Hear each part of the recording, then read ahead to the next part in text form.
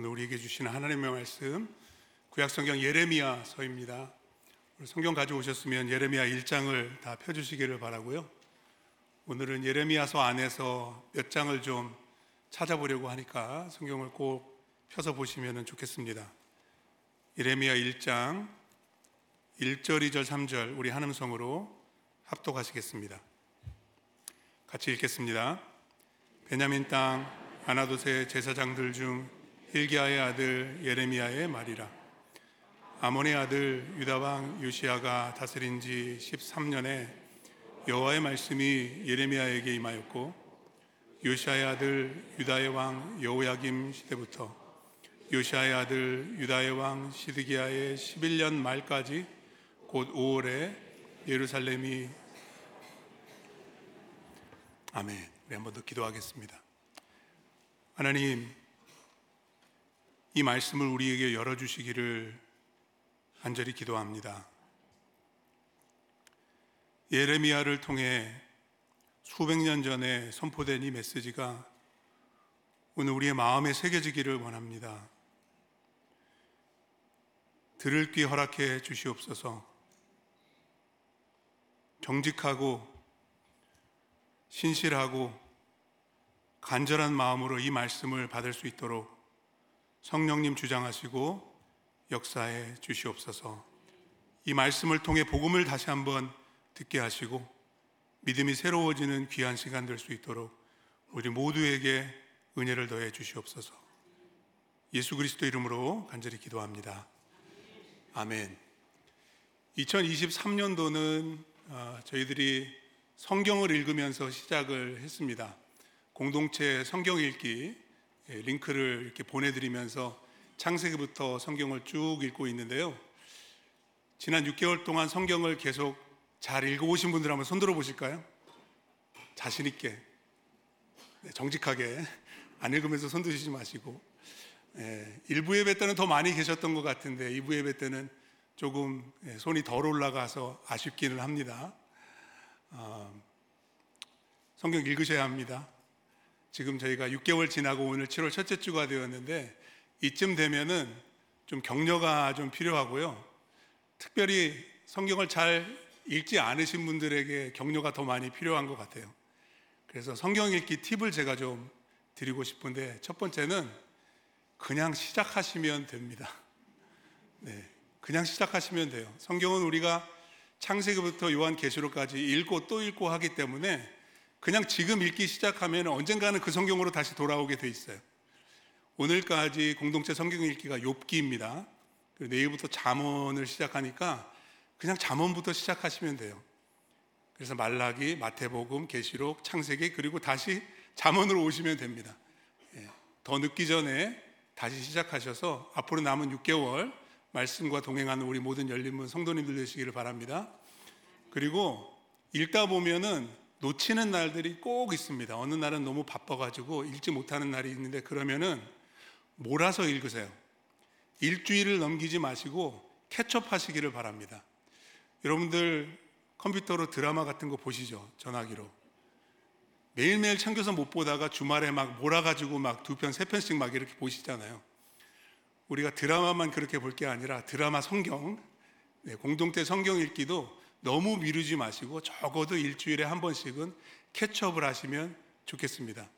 그리고 세 번째는 단톡방을 활용하시면 좋겠어요. 이미 오이코스 단톡방에서 성경 읽기 링크를 공유하시는 분들도 계시겠지만 그냥 링크만 받지 마시고 오늘 성경 읽었습니다, 읽은 내용에서 은혜 받은 성경 구절 같은 게 있으면 거기서 공유하시면서 서로 격려하시면 좋겠습니다. 아직 오이코스를 조인하지 못하신 분들이 계시면 여러분들 가까운 분들, 가족이나 친구나 성도님들하고 그냥 단톡방 만드시면 됩니다. 그리고 거기다가 매일매일 성경 읽기 링크를 업데이트 하시면서 서로 격려하고 성경을 계속 읽어가면 좋겠습니다. 우리 7월부터 다시 한번 시작하시고 12월 31일까지 끝까지 매일매일 성경 읽는 우리 모두가 되기를 바랍니다. 오늘 설교 제목이 좀 특이하죠? 예레미야 어떻게 읽을 것인가? 왜 예레미야서를 여러분들과 나누기 원하냐 하면은 매일 성경으로 말씀 묵상하는 분들 계시잖아요. 우리 매일 기도회 때에도 매일 성경으로 말씀을 같이 나누고 있는데 7, 8월 동안 예레미야서를 저희들이 살펴보게 됩니다. 공동체 성경 읽기 링크로 성경 읽기 하시는 분들은 8월 1일부터 예레미야를 또 시작합니다. 그래서 저희가 예레미야서를 읽고 또 묵상하게 되기 때문에 예레미야 전체적인 큰 그림을 한번 여러분들과 제가 한번 나누고, 그리고 성경을 읽으면 좋을 것 같아서 제가 특별해서가 아니라 이 예레미야 말씀이 특별하기 때문에 오늘 여러분들과 나누기를 원했습니다. 여러분들 그거 아시나요? 성경에 66권이 있는데 66권 가운데서 가장 분량이 많고 긴 책이 바로 예레미야서입니다. 네. 사람이 나중에 하나님의 감동으로 기록된 성경을 장수와 절수를 매겨서 장절로 따지면 시편이 제일 많아요. 절수가. 네, 그런데 원문으로 기록된 성경 단어와 글자 수를 따져보면은 예레미야가 단연코 최고입니다. 그래서 성경을 100%로 66권 100%로 따졌을 때 예레미야 한 권만 딱 내어놔도 5.2%가 되는 거예요. 그러니까 여러분들 예레미야가 얼마나 비중이 큰 책이에요?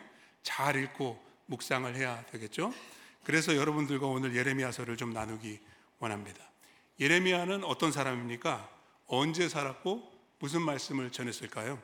오늘 1장 1절, 2절, 3절에서 저희가 읽어본 바대로 예레미야는 베냐민 땅 아나도 제사장 자손입니다. 그리고 그는 요시야 왕, 이스라엘의 역사를 살펴보시면은 솔로몬 이후로 북왕국 이스라엘과 남왕국 유다로 분단이 되지 않습니까? 그리고 북이스라엘은 아수르에 의해서 주전 722년도에 멸망을 당하고 남유다, 유다와 베냐민 두 지파는 한 150년 정도를 더 유지하다가 결국에는 바벨론의 멸망을 당하게 되죠. 남유다에는 선한 왕들이 몇 명 있었는데 그 마지막으로 요시야라는 사람이 율법을 회복하고 수년 만에 유월절을 처음 지키는 영적 부흥기를 맞이하게 되었는데, 그 요시야 왕, 오늘 2절에 보시니까 13년에 예레미야가 소명을 받고 말씀 사역을 시작을 해서 요시야의 아들 유다의 마지막 왕 시드기야 때까지 11년 말에 무슨 일이 있나요? 바벨론의 침공을 받고 예루살렘이 함락이 돼서 포로로 끌려가는, 이미 그전에도 두 차례에 포로로 끌어가는 일이 있었지만은 이제는 성전을 불타 없애버리고 예루살렘을 완전히 파괴를 시켜버린 후에 나머지 사람들을 포로로 끌려가는 그때까지 예레미야가 말씀 사역을 했습니다. 유명한 구약학자인 폴 하우스 박사님이 예레미야의 큰 그림을 이렇게 그려주셨는데 구조를 한번 간단히 살펴보도록 하겠습니다. 도표를 띄워주시면은요, 예레미야 1장은 예레미야를 부르시는 하나님 그 소명 이야기이고요, 예레미야 52장은 결론부로 예루살렘의 멸망으로 이 이야기가 마치게 되는데 1장과 52장 서론과 결론 사이에 세 가지 주제를 본론을 통해서 다루게 됩니다. 예레미야의 세 가지 큰 주제는 구약 성경에 나오는 선지서가 다루고 있는 세 가지 핵심 주제를 반복하고 있는데요, 그래서 예레미야를 잘 읽으면 나머지 선지서도 잘 읽을 수 있고, 선지서를 읽어 내려갈 때 이 세 가지 주제들을 중심적으로 포커스하면은 말씀을 이해하기가 좋습니다. 그 세 가지 주제는 죄, sin, 그리고 죄가 있으면 뭐가 올까요? judgment, 심판이 있습니다. 하지만 그 심판 가운데 하나님께서 구원하시는 사람들이 있습니다. 구속, redemption. 그래서 예레미야는 2장부터 29장까지가 죄에 대한 하나님의 책망의 메시지, 그리고 30장에서 33장까지는 심판을 선언하기 전에 나오는 위로의 메시지입니다. Book of Consolation, 위로의 책이라고도 알려져 있는 이 부분에 있어서는 하나님의 redemption, 구속에 대한 희망의 메시지를 전해주시고, 하지만 심판을 피할 수가 없습니다. 그래서 34장부터 51장까지가 심판에 대한 멸망의 메시지를 전해주고 있습니다. 오늘은요, 제가 여러분들과 함께 죄에 대해서, 그리고 심판에 대해서, 그 다음에 구원에 대해서 예레미야서에 기록된 말씀들을 좀 샘플링을 하면서 살펴보려고 합니다. 보통 주일 강단에 열린문교회에서 선포되는 그런 말씀하고는 스타일이 오늘 좀 다를 겁니다. 그래서 여러분들 오늘 들어오시면서 혹시 주보 페이퍼 카피를 받으셨으면은 뒷면에 노트하는 섹션이 있거든요. 거기다가 좀 노트를 하시면서 잘 따라오시면 좋을 것 같아요. 근데 우리 열린문교회 성도님들은 워낙 이 말씀 훈련이 잘 돼 있으셔가지고요, 오늘 설교가 좀 딱딱한데 내용이 굉장히 많고요. 그런데 일부 예배 때 보니까 성도님들이 처음부터 끝까지 얼마나 경청해 주시든지 제가 은혜가 됐습니다. 오늘 2부 예배 때도 우리가 말씀을 전하고 또 들으면서 하나님을 예배하는 시간이 되기를 간절히 바랍니다. 먼저 죄에 대한 책망의 메시지는 7장 말씀을 통해서 좀 살펴보도록 하겠습니다. 여러분들 7장을 펴보시기 바랍니다. 사실 2장부터 계속해서 죄에 대해서 지적하시면서 책망을 하시는데 이 예레미야 7장은 아주 유명한 설교입니다. 여러분들은 잘 모르셨을지 모르겠지만 이 템플 설먼이라고 해서 예레미야서에서는 굉장히 중요한 부분을 차지하고 7장에 예레미야의 설교가 나오고 쭉 읽어가다 보시면 26장에 그 설교에 대한 청중들의 반응을 나중에 또 기록해 줍니다. 그래서 굉장히 중요한 섹션이라고 할 수 있습니다. 근데 이 본문은 죄에 대한 말씀이에요. 좀 무겁습니다. 자, 7장 1절로 11절까지 말씀 같이 한번 읽어보도록 하겠습니다. 합독하겠습니다. 여호와께로부터 예레미야에게 말씀이 임하니라. 이르시되 너는 여호와의 집 문에 서서 이 말을 선포하여 이르기를 여호와께 예배하러 이 문으로 들어가는 유다 사람들아 여호와의 말씀을 들으라.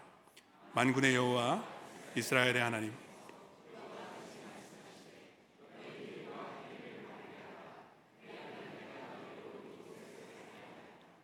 너희는 이것이 여호와의 성전이라 여호와의 성전이라 여호와의 성전이라 하는 거짓말을 믿지 말라.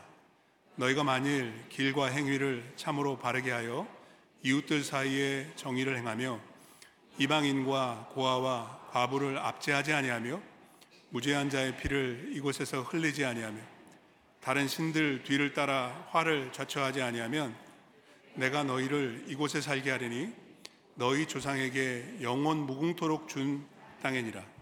보라, 너희가 무익한 거짓말을 의존하는도다. 너희가 도둑질하며 살인하며 간음하며 거짓 맹세하며 바알에게 분향하며 너희가 알지 못하는 신들을 따르면서 내 이름으로 일컬음을 받는 이 집에 들어와서 내 앞에 서서 말하기를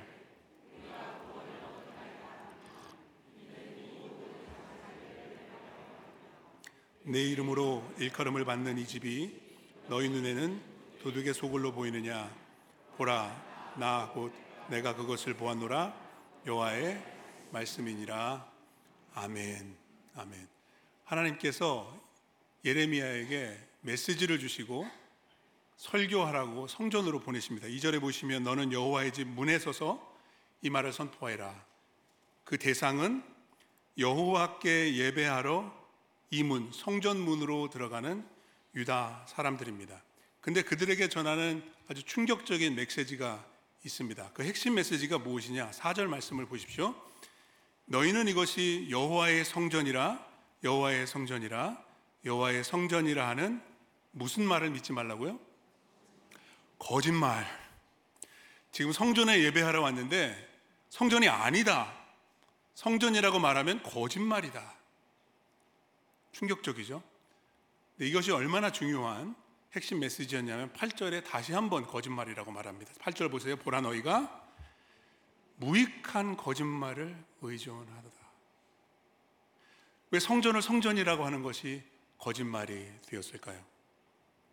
예레미야를 통해서 설명하십니다. 11절에 읽으셨습니다. 11절 보세요. 내 이름으로 일컬음을 받는 이 집, 여호와의 집, 성전이 너희 눈에는 뭐로 보인다고요? 도둑의 소굴로 보이느냐? 아니요. 그들의 눈에는 성전으로 보였어요. 근데 하나님께서 너희 눈에 도둑의 소굴로 보여야 한다라고 말씀하십니다. 왜냐? 계속 읽어보겠습니다. 보라, 나 곧 내가 그것을 보았노라. 하나님이 볼 때는 도둑의 소굴이에요. 근데 사람들은 여호와의 성전으로 보고 있어요. 어떻게 그렇게 되었을까요? 여러분, 예수님도 예루살렘 성전에 가셨을 때 이 말씀을 인용하셨어요.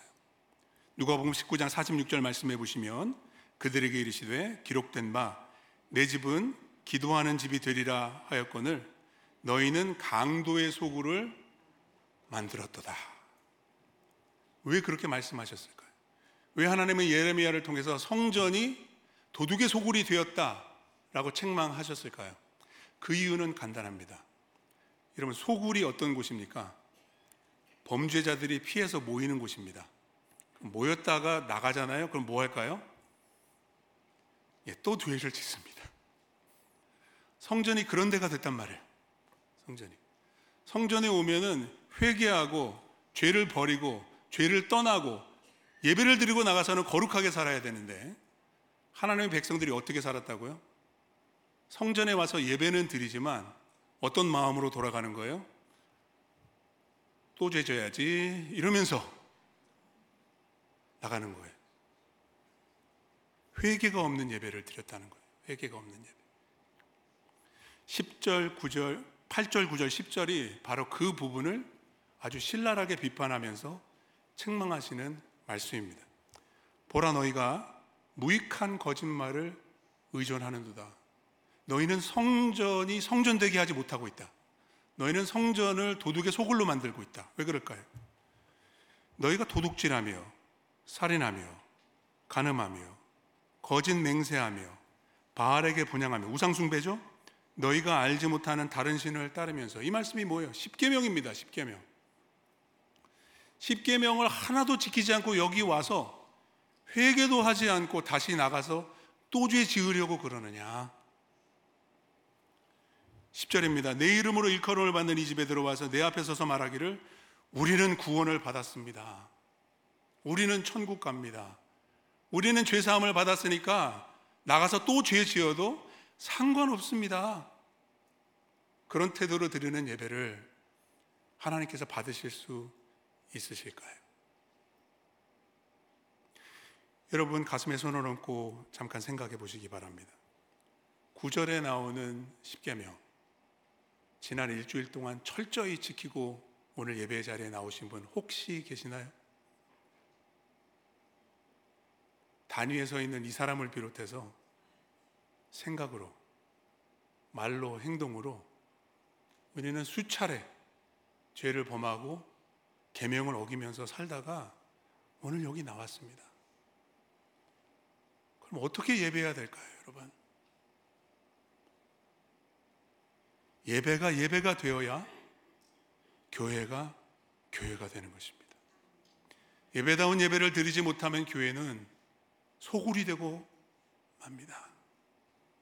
어떻게 예배해야 할까요? 회개하는 마음으로 예배해야 할 것입니다. 여러분들, 예레미야 성경을 읽으시면서 정말 죄에 대해서 아주 피곤하고 짜증날 정도로 읽게 되실 텐데 어떤 마음으로 읽어야 할까요? 예레미야 어떻게 읽어야 할까요? 첫째, 정직한 마음으로 읽어야 됩니다. With a confessing heart. 나도 여기 해당된단 말입니다. 이 사람들만 죄인이 아니라 나도 똑같은 죄를 범하면서 살고 있고 하나님의 은혜가 필요하다. 정직한 마음으로 읽으시기 바랍니다. 그래야지 예배를 예배되게, 교회를 교회되게, 믿음을 믿음되게 할 수 있습니다. 지난주에 이런 뉴스를 우연히 접하게 됐어요. 하버드 비즈니스 스쿨이라고 유명한 명문대가 있죠. 거기에서 교수들 가운데 또 유명하시고 책도 여러 권 쓰시고 한국어로도 번역된 책이 있더라고요. 근데 이분이 구설수에 오르게 됐다는 뉴스였어요. 왜냐하면 이분의 그 전문 연구 분야가 이 사회와 기업의 윤리에 관한 거예요. 정직성에 관한 거예요. 근데 이분이 연구 논문을 발표를 했는데 그 데이터를 조작했다는 겁니다.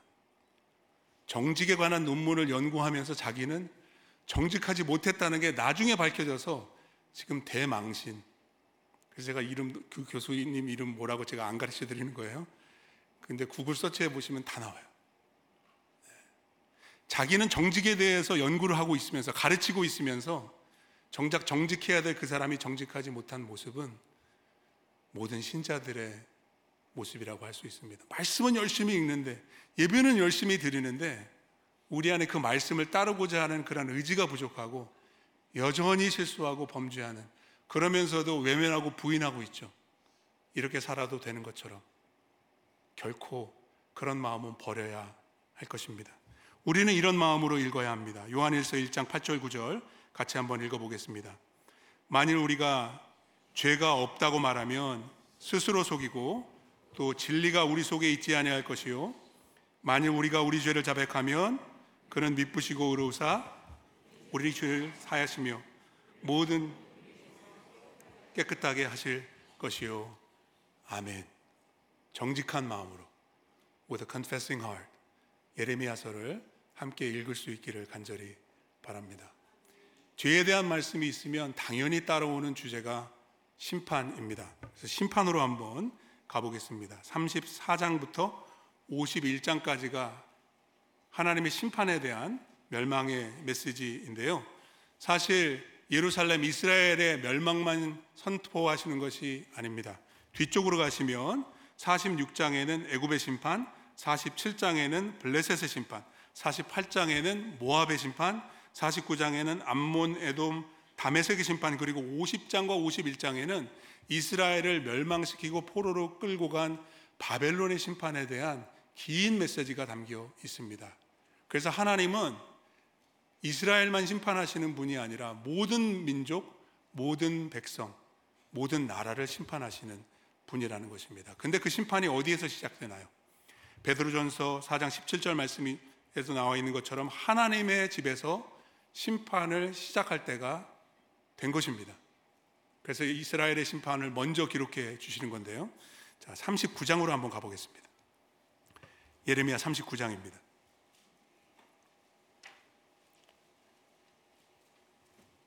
예레미야 39장 1절로 10절까지 한번 같이 읽어보겠습니다. 읽겠습니다. 유다의 시드기야 왕의 제9년 열째 달에 바벨론의 느부갓네살 왕과 그의 모든 군대가 와서 예루살렘을 에워싸고 치더니 시드기야의 제11년 넷째 달 아홉째 날에 성이 함락되니라. 예루살렘이 함락되매 바벨론의 왕의 모든 고관이 나타나 중문에 앉으니 곧 네르갈 사레셀과 삼갈레보와 네시장 살스기미니 네르갈 살레셀은 궁중장관이며 바벨론의 왕 나머지 고관들도 있더라.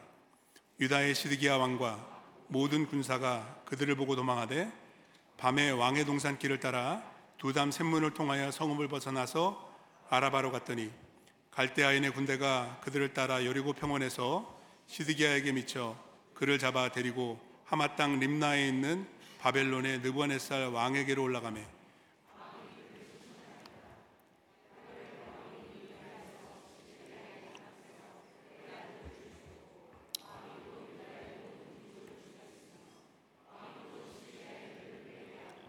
바벨론으로 옮기려고 사슬로 결박하였더라. 갈대아인들이 왕궁과 백성의 집을 불살하며 예루살렘 성벽을 헐었고 사령관 느부사라단이 성중에 남아있는 백성과 자기에게 항복한 자와 그 외에 남은 백성을 잡아 바벨론으로 옮겼으며 사령관 느부사라단이 아무 소유가 없는 빈민을 유다 땅에 남겨두고 그날의 포도원과 밭을 그들에게 주었더라. 그래서 결국 예루살렘은 그 죄로 인해서 심판을 받고 멸망을 당하게 된다는 이야기입니다. 시드기야가 성을 버리고 도망을 가는데 여리고에 가서 붙잡힙니다. 지도를 보십시오. 예루살렘에서 한 20마일 정도 떨어져 있는 그곳인데 여리고는 어떤 곳입니까? 하나님께서 아브라함과 이삭과 야곱에게 약속으로 주신 땅을 여호수아의 리더십 하에서 정복하러 들어갔을 때 첫 번째 기업으로 얻은 땅인데 결국에는 나라가 망하니까 땅도 빼앗기게 되었다. 그러니까 역사가 뒤집히는 것입니다. 그런데 거기서 끝나지 않습니다. 붙잡힌 시드기야와 신하들을 림나 땅까지 저기 그 이스라엘의 지도에는 보이지도 않습니다. 여리고에서 북쪽으로 240마일, 하루 10시간씩 걸어도 일주일 이상을 가야 되는 그 길을 끌려서 거기까지 갑니다. 거기서 무슨 일이 일어나요? 여러분들 주의 깊게 성경을 잘 읽으셨습니까? 다 죽습니다. 시드기야를 제외한 모든 사람들, 그의 아들들과 그의 신하들은 다 그의 가족들입니다. 일가 친척들 다 한 자리씩 하고 있던 사람들이 다 처형을 당합니다. 그리고 시드기야는 어떻게 되죠? 마지막으로 본 광경이 아들과 가족들이 죽는 장면이었어요. 그리고 눈을 뽑힙니다. 그리고 바벨론의 포로로 끌려갑니다. 이 심판에 관한 이 기록이 주는 중요한 메시지가 있습니다. 왜 39장에 나오는지 아십니까? 1장부터 38장까지는 계속해서 죄에 대한 경고를 하셨습니다. 이렇게 죄 지으면서 살면은 너희들 끝장난다. 그리고 39장에 기록되어 있는 심판에 있는 모든 내용은 이미 38장에 걸쳐서 예레미야가 한 얘기들이에요. 주의 깊게 한번 읽어보십시오. 예레미야서를 읽으시면서 그냥 벌어지는 사건이 아니라 하나님께서 말씀하시고 경고하시고 약속하신 그대로 너 이렇게 된다. 계속 죄 지으면 이렇게 된다. 말씀을 거부하면 이렇게 된다. 근데 그렇게 되더라 라는 것입니다. 여러분, 성경에는 심판의 메시지가 참 많이 나와 있습니다. 성경의 마지막 책인 요한계시록, 여러분 바이블 엑스밤에서 은혜 많이 받으셨죠? 박수도 많이 치셨지만 요한계시록은 심판의 책입니다. 여러분, 7인, 7나팔, 7대접 다 심판입니다. 따로따로 벌어지는 것이 아니라 뒤로 가면 갈수록 가중되는 심판입니다. 그래서 7번째 인에서 7나팔이 다 나오는 거고요, 7번째 나팔에서 7대접이 다 나오는 것입니다. 뒤로 갈수록 심각해집니다. 여러분, 이 세상은 예수님 다시 오시기 전에는 더 좋아지지 않습니다. 더 악해지고 더 나빠질 것입니다. 그러다가 끝에는 심판이 있습니다. 중요한 메시지는 그걸 믿으라는 거예요. 하나님이 심판에 대해서 말씀하실 때 믿으라는 것입니다. 그래서 예레미야서를 읽을 때 우리에게 필요한 두 번째 마음입니다. 첫째, confessing heart, 정직하게 나의 죄를 시인하면서 읽어야 되고, 두 번째는 하나님께서 말씀하신 대로 이루어진다, 심판이 온다라는 사실을 with a believing heart, 믿는 마음으로 읽으셔야 한다는 것입니다. 왜 이게 중요한가 하면, 여러분, 심판은 심판으로 끝나지 않는다는 것입니다. 하나님은 항상 심판 가운데서 구원하십니다. 심판을 통해서 구원을 이루십니다. 여러분, 노아 방주 기억하시죠? 세상을 심판하셨을 때 구원받은 사람들이 있었습니다. 믿음의 사람들입니다. 마지막 때에도 마찬가지입니다. 심판이 반드시 옵니다마는 그 심판 속에서 안 죽는 사람들이 있습니다. 구원받는 사람들이 있습니다. 믿음의 사람들입니다. 오늘 예레미야 39장에서도 그 두 사람을 대표적으로 소개해 주고 있는데, 한 사람은 예레미야입니다. 11절부터 14절까지 같이 한번 읽겠습니다. 바벨론의 느부갓네살 왕이 예레미야에 대하여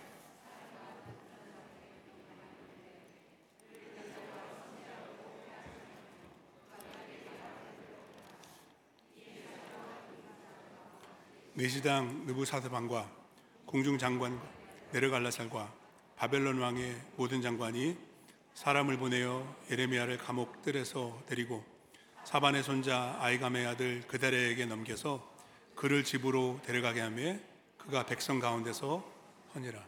중요한 포인트는 이겁니다. 예레미야를 박해하고 괴롭히고 죽이려고 구덩이에까지 던져넣고 굶어 죽이려고 했던 모든 사람들 어떻게 됐나요? 다 죽었습니다.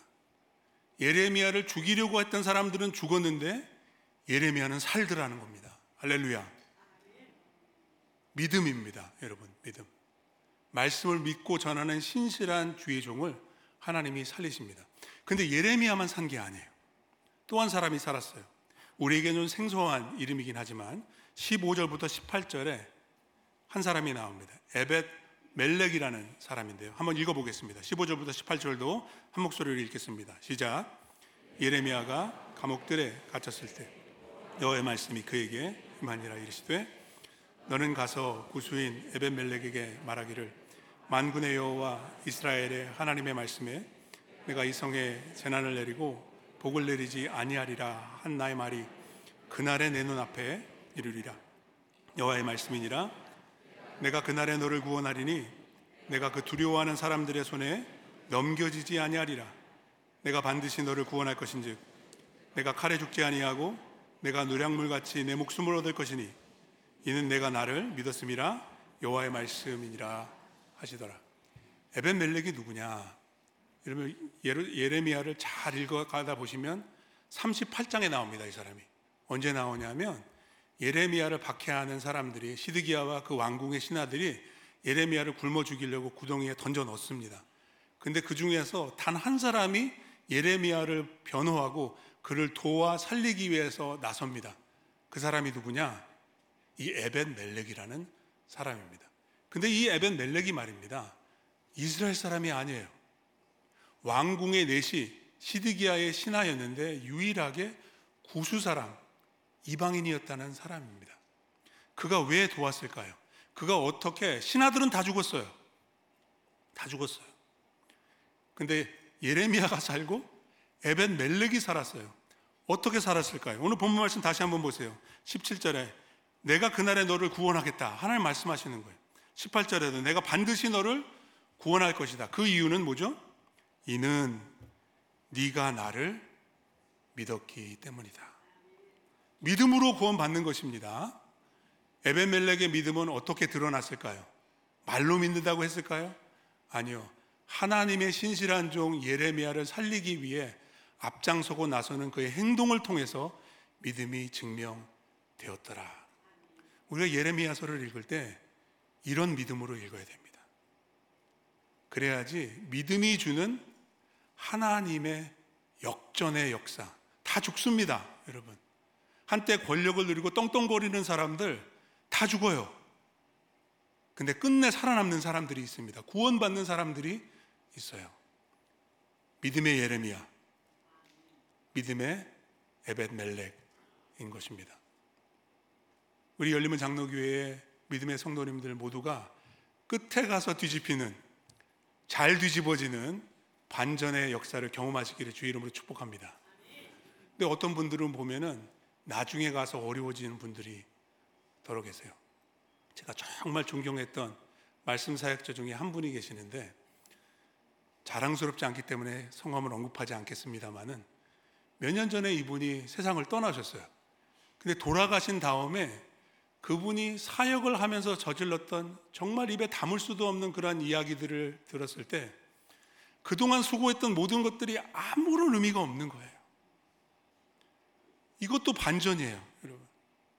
겉으로 보기에는 너무나도 멀쩡하고 훌륭해 보이는데 끝에 가서 보니까 전혀 아니더라는 거예요. 여러분, 그리스도의 심판대 앞에서 이렇게 되는 사람들 있습니다. 반드시 있습니다. 근데 우리는 그 반대가 되어야 될 줄로 믿습니다. 세상에서는 누가 누구를 알아줍니까? 솔직히 그렇지 않습니까? 저희들이나 서로 알지? 네? 세상에서는 아무도 모르는 무명의 그리스도인일지라도 끝날에 가서 주님 앞에 섰을 때는 무명한 자 같으나 유명한 자예요. 주님이 알아주시는 사람이고 칭찬 듣고 영광을 누릴 수 있는 그런 영광스러운 반전이 우리의 삶에서 일어나기를 간절히 바랍니다. 무엇이 필요한가요? 믿음입니다. 성경을 읽을 때, 예레미야서를 읽을 때 믿음으로 읽어야 하는 것입니다. 고린도후서 5장 7절과 10절 말씀을 한번 같이 읽어보겠습니다. 이는 우리가 믿음으로 행하고 보는 것으로 행하지 아니함이로라. 이는 우리가 다 반드시 그리스도의 심판대 앞에 나타나게 되어 각각 선악간에 그 몸으로 행한 것을 따라 받으려 함이라. 여러분, 인생은 그리스도 앞에서 결판나는 겁니다. 어떤 사람들은 이 세상에서 정말 존경받고 부러움을 사면서 평생을 많은 것들을 누리고 가지고 살다가 마지막에 가서는 다 잃어버리게 됩니다. 그 많은 것들이 다 무의미하게 될 것입니다. 이것도 반전입니다. 그러나 우리가 믿음으로 기대하는 반전은 그 반대가 되어야 됩니다. 이 세상에서는 별 볼 일 없고 말입니다. 가진 것도 없고 자랑할 것도 없지만 주님 앞에 섰을 때에는 말입니다, 인정받고 칭찬 듣고 well done, 잘했다, 착하고 충성된 종이라고 예레미야처럼 에벳멜렉처럼 믿음으로 살 수 있는 우리 모두가 되기를 주의 이름으로 축복합니다. 네, 예레미야 읽을 때 정직한 마음으로 읽읍시다. confessing heart. 그리고 신실한 마음으로, 믿는 마음으로 believing heart 가지고 읽게 되기를 바랍니다. 그리고 끝으로 간절한 마음으로 읽어야 됩니다. with a longing heart. longing heart. 제가 이럴 줄 알았어요. 시간이 거의 다 지나갔어요. 이제 설교를 마무리해야 되는 때가 됐는데 예레미야 31장 말씀을 보겠습니다. 31장 말씀. 제가 이미 간략하게 소개해드린 것처럼 30장부터 33장까지 도표를 보시면은 구속에 관한 희망의 메시지입니다. 희망의 메시지. 그래서 심판으로 가기 전에 희망을 주십니다. 왜냐하면 심판 속에 구원이 있기 때문이죠.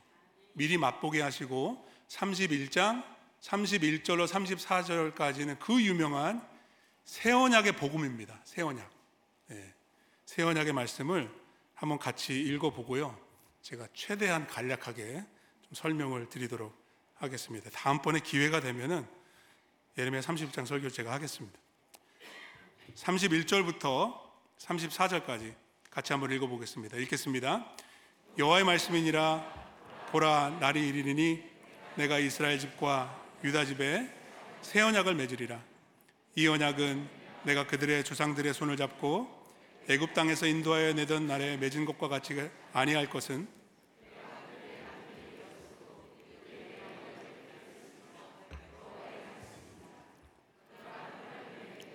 내가 이스라엘 집과 맺을 언약은 이러하니 곧 내가 나의 법을 그들의 속에 두며 그들의 마음에 기록하여 나는 그들의 하나님이 되고 그들은 내 백성이 될 것이라. 여호와의 말씀이니라. 그들이 다시는 각기 이웃과 형제를 가리켜 이르기를 너는 여호와를 알라 하지 아니하리니 이는 작은 자로부터 다 나를 알기 때문이라.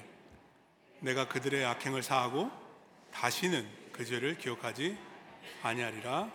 여호와의 말씀이니라. 아멘. 31절에 보라, 날이 이르니 라고 말씀하시면서 새 언약을 맺겠다고 약속하십니다. 그 날이 언제일까요? 예레미야가 이 말씀을 선포했을 때는 그 날이 아직 오지 않았어요.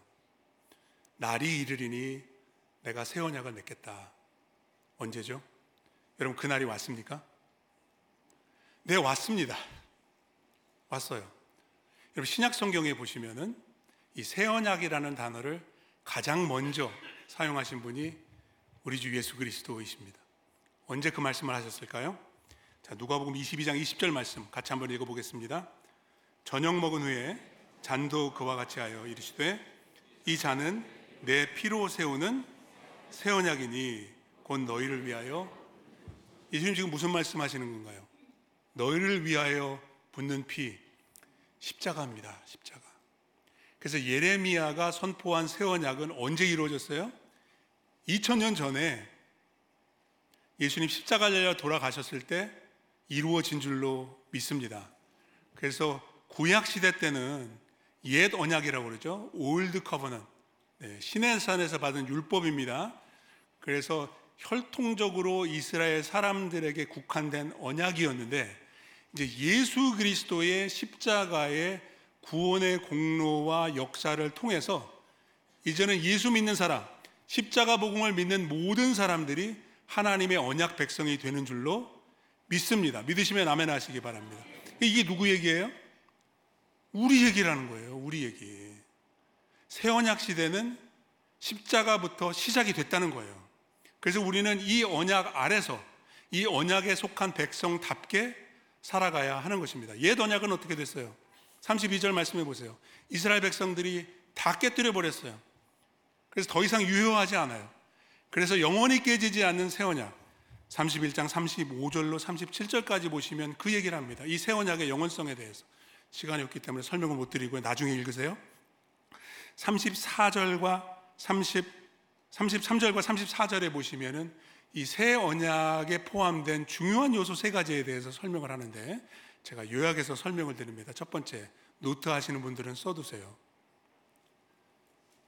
새 언약만이 지니는 특성입니다. 첫 번째 무엇이냐? 마음의 성화. 마음의 성화. 두 번째, 관계의 특권. 관계의 특권. 하나님과 인격적인 관계를 맺는 특권을 누리는 거예요. Personal relationship with God. 세 번째, 용서의 은혜. 첫 번째가 뭐라고요? 마음의 성화. 두 번째는 관계의 특권. 세 번째는 용서의 은혜. 잘 보세요, 여러분. 33절입니다.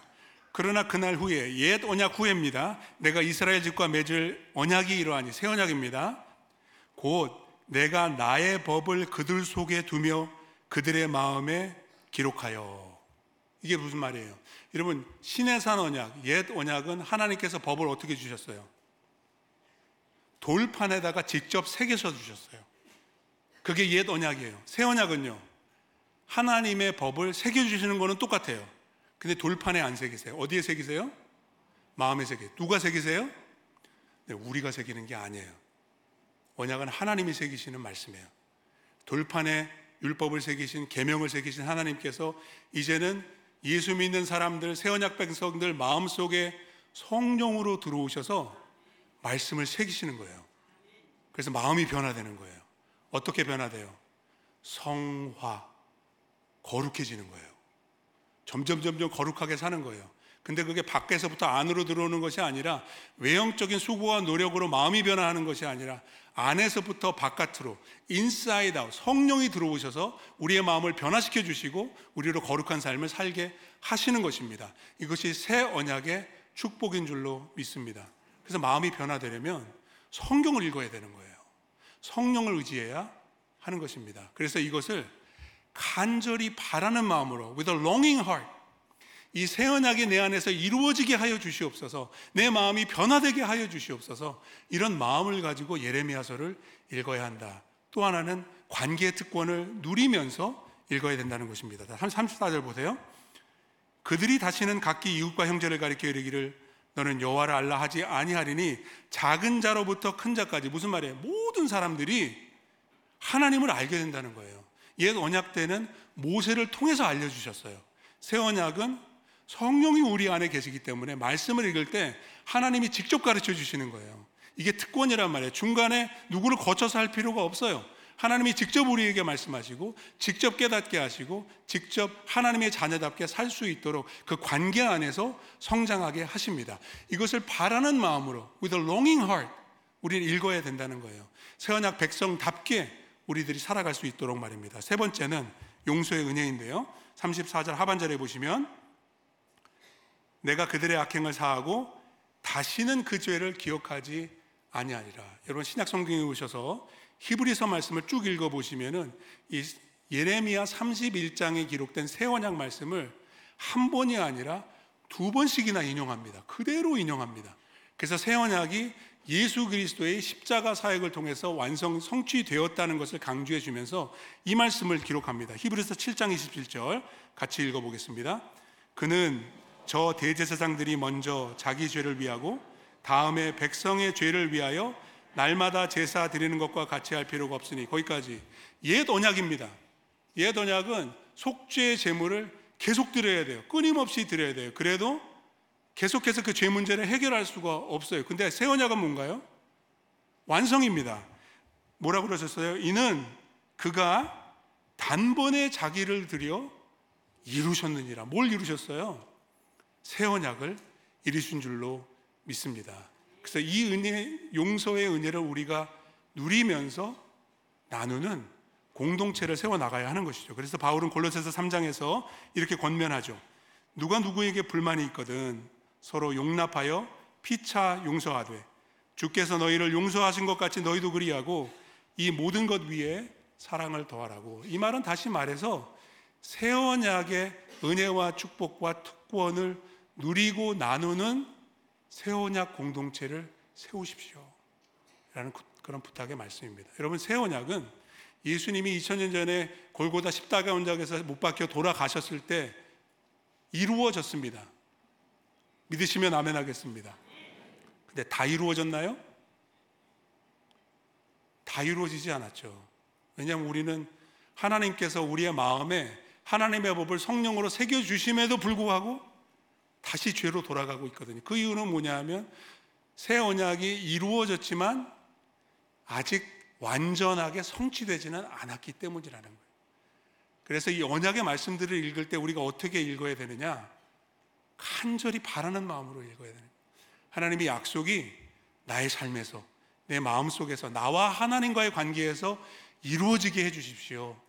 바라는 마음으로, 간절한 마음으로 읽어야 될 뿐만 아니라, 이러면 언약이라는 것은 공동체에 주시는 약속의 말씀이에요. 나만 언약 백성이 되는 게 아니라 교회가 하나님의 새 언약 백성으로 공동체로 새롭게 되어야 한다는 거예요.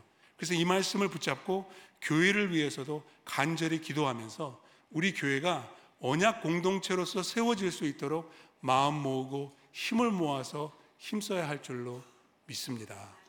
우리 예레미야서를 읽어 내려가면서 우리 열린문교회 모든 성도님들이 이런 믿음과 이런 소원을 가지고 헌신할 수 있게 되기를 간절히 바랍니다. 이야기 하나 하고 마치겠습니다. 영국의 밥 데이비라는 아주 훌륭한 평신도 성도분이 계셨습니다. 1992년도에 우연히 시골길을 가다가 1차 세계대전 당시에 30년대에 폭격을 맞아가지고 폐허가 된 교회를 발견한 거예요. 안에 들어가 보니까 사탄 숭배자들이 막 낙서를 해놓고 완전히 엉망진창을 만들어 놓은 거예요. 하나님께서 감동을 주셨어요. 이분이 그때 은퇴한 지 얼마 안 되신 시점이었는데 내가 내 은퇴 프로젝트로 이 예배당을 복구하리라. 22년 걸렸대요. 22년 동안 날마다 가가지고 저걸 수리하고 보수하고 공사를 하니까 저렇게 됐어요. 놀랍지 않습니까? 저분이 91세 나이에 2년 전에 돌아가셨는데 말입니다. 교회를 맞춰놓고 매일매일 교회 가면서 그뿐만 아니라 20명의 자원봉사자들과 함께 교회를 청소하고 교회를 관리하고 교회를 지키고 돌보면서 이 땅 가운데 하나님의 나라가 회복되기를 간구하며 살다가 가셨다라는 91세까지. 여러분, 우리 열린문 장로교회가 겉으로 보이는 모습만 아름답고 은혜로운 것이 아니라 말입니다. 이 교회를 구성하고 있는 모든 믿음의 사람들이 새 언약 백성답게 살기로 다짐하며 새 언약 공동체로서의 교회를 세워나갈 수 있는 그런 은혜가 오늘도 임하고 머물고 흘러나가기를 간절히 바랍니다. 기도하겠습니다. 이제는 우리 주 예수 그리스도의 한량없는 은혜와 하나님 아버지의 지극하신 사랑과 성령의 교통하심이 새 언약 백성답게 살겠습니다. 새 언약 공동체로 주의 몸된 이 교회 세워나가겠습니다. 다짐하고 헌신하며 기도로 나아가는 모든 성도들 머리머리 위에와 주의 몸된 이 교회 위에 이제로부터 항상 영원토록 함께 있을지어다. 아멘.